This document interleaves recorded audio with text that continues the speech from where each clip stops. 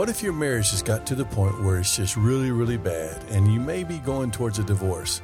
Can God do something about that?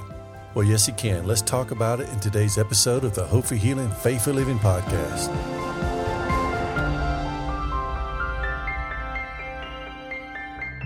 Hello, I'm Tim Dumas, and thank you for joining me today. We continue to talk about marriage. We talk about how God is good and how God wants to be part of our marriage and actually save our marriage. Now, I want to begin by saying our goal should not be to have a good marriage, but instead it should be to have the goal of having a godly marriage. A marriage that not only honors God, but a marriage that where both spouses commit to following God's will, looking unto Jesus, following His plan, and dependent on God's grace to live it out. Too often we live our lives and then go to God when we get in trouble. And many marriages are like that. They just live their lives thinking they're doing what they think they should be doing instead of going to the Word to see what God says. What does a spouse do? What does a wife do? What does a husband do? What is the goal for the marriage? What is the goal for the children and the family? See, we don't look to God the way we should. And then our marriage gets in trouble and we go to God asking for help.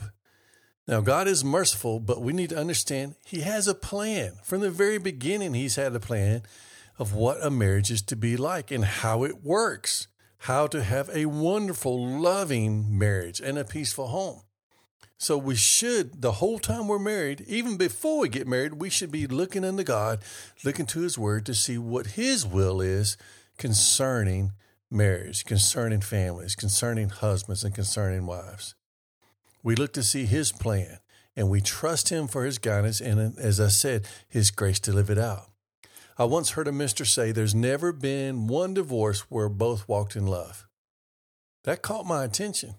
Now, of course, he was talking about walking in love the way that God tells us to, the way that God intends us to.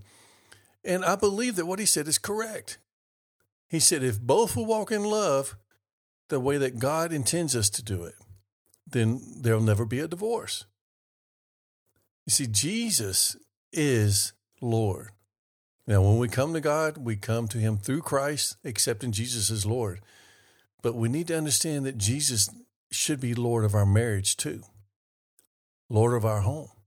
He guides and directs what is done within the marriage, what is said within the marriage, how the marriage moves, how the marriage just bees. Jesus is to do that.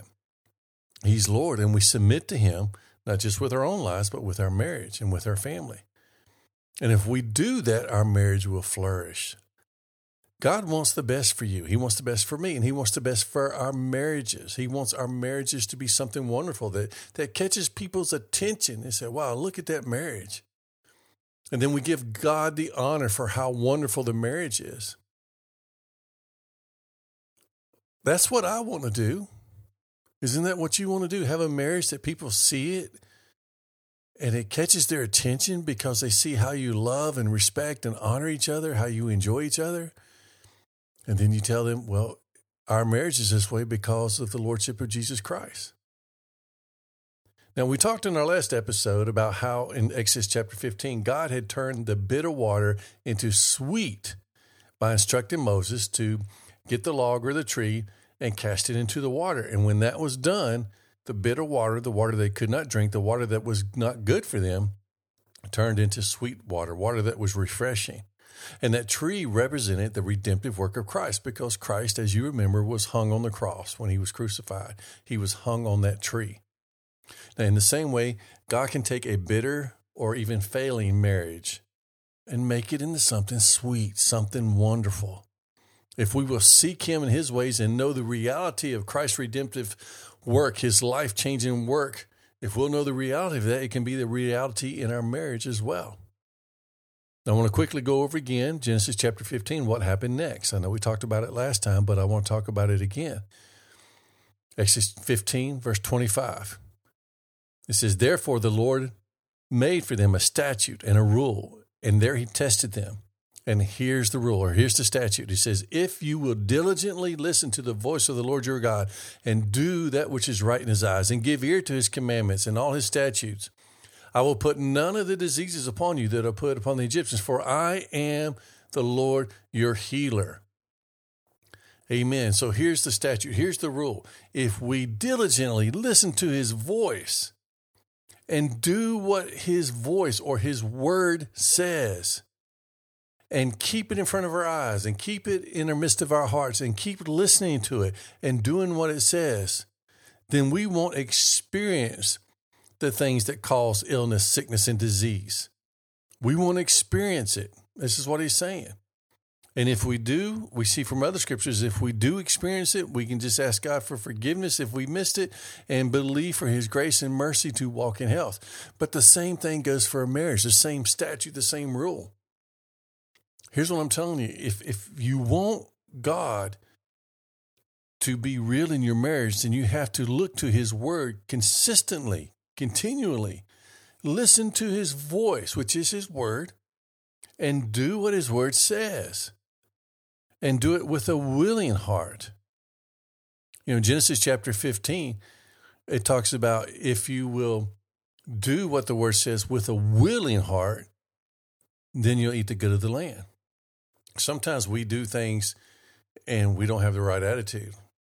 You know, we see we are to love our spouse, so then we just kind of act like it, but we don't mean it from our heart.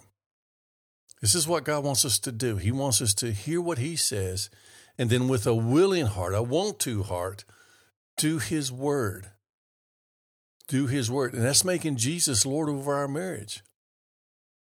Just as God wants us to know that he's healer of our bodies, he wants us to know he's healer of our minds, our hearts, and our marriages and our families. And just as physical healing comes from the word, so does healing for our marriage. Let's look at Psalms 107, verse 20. It says, then they cried to the Lord in their trouble, and he delivered them from their distress. Or marriages can be like that, just stressful and troubling. In verse 20, he sent out his word and healed them. Healed them from what? The trouble and the distress. And delivered them from the destruction. You know, some marriages are just falling apart. It's destructing. It's like a bomb going off. But his word heals them. Verse 21, let them thank the Lord for his steadfast love, for his wondrous works to the children of man. God wants to intervene, but we have to look to him. We have to humble ourselves before him. We have to say that he's Lord, not just of our lives, but of our marriage. 2 Chronicles 7:14 says this, if my people who are called by my name humble themselves and pray and seek my face and turn from their wicked ways, then I will hear from heaven and will forgive their sin and heal their land. A lot of times in marriages, both spouses have did things that were wrong, have fallen short. We all fall short. That's why we need the grace of God. But if we will humble ourselves and come to him and say, God, I need you. I need you. I'm seeking you. Show me your ways, God. Give me your grace. Then he will forgive and he will heal, even marriages. I don't care what kind of shape your marriage is in. If you want it to be saved, and if you're willing to humble yourself and seek God, if you're willing to turn from your wicked ways, which includes not putting God first in your marriage to begin with, if you'll do that, then God will come in and do a wondrous work in your life and in your marriage.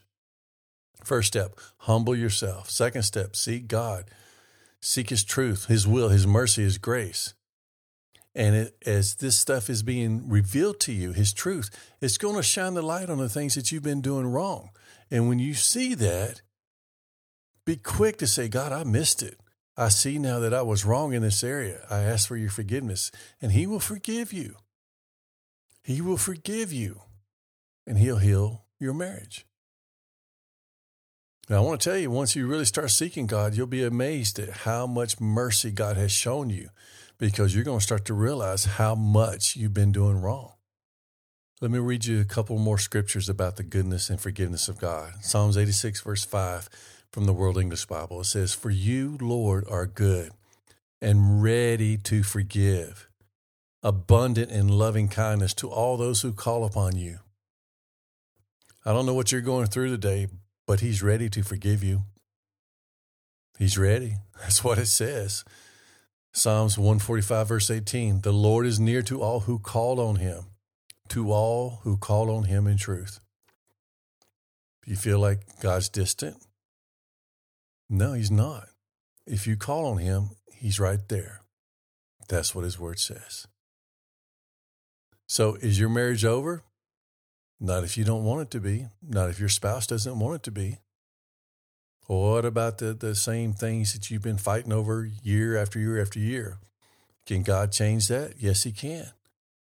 But you have to submit to him. You have to give it to him. You have to give yourself to him. Look to his word to see what his truth is.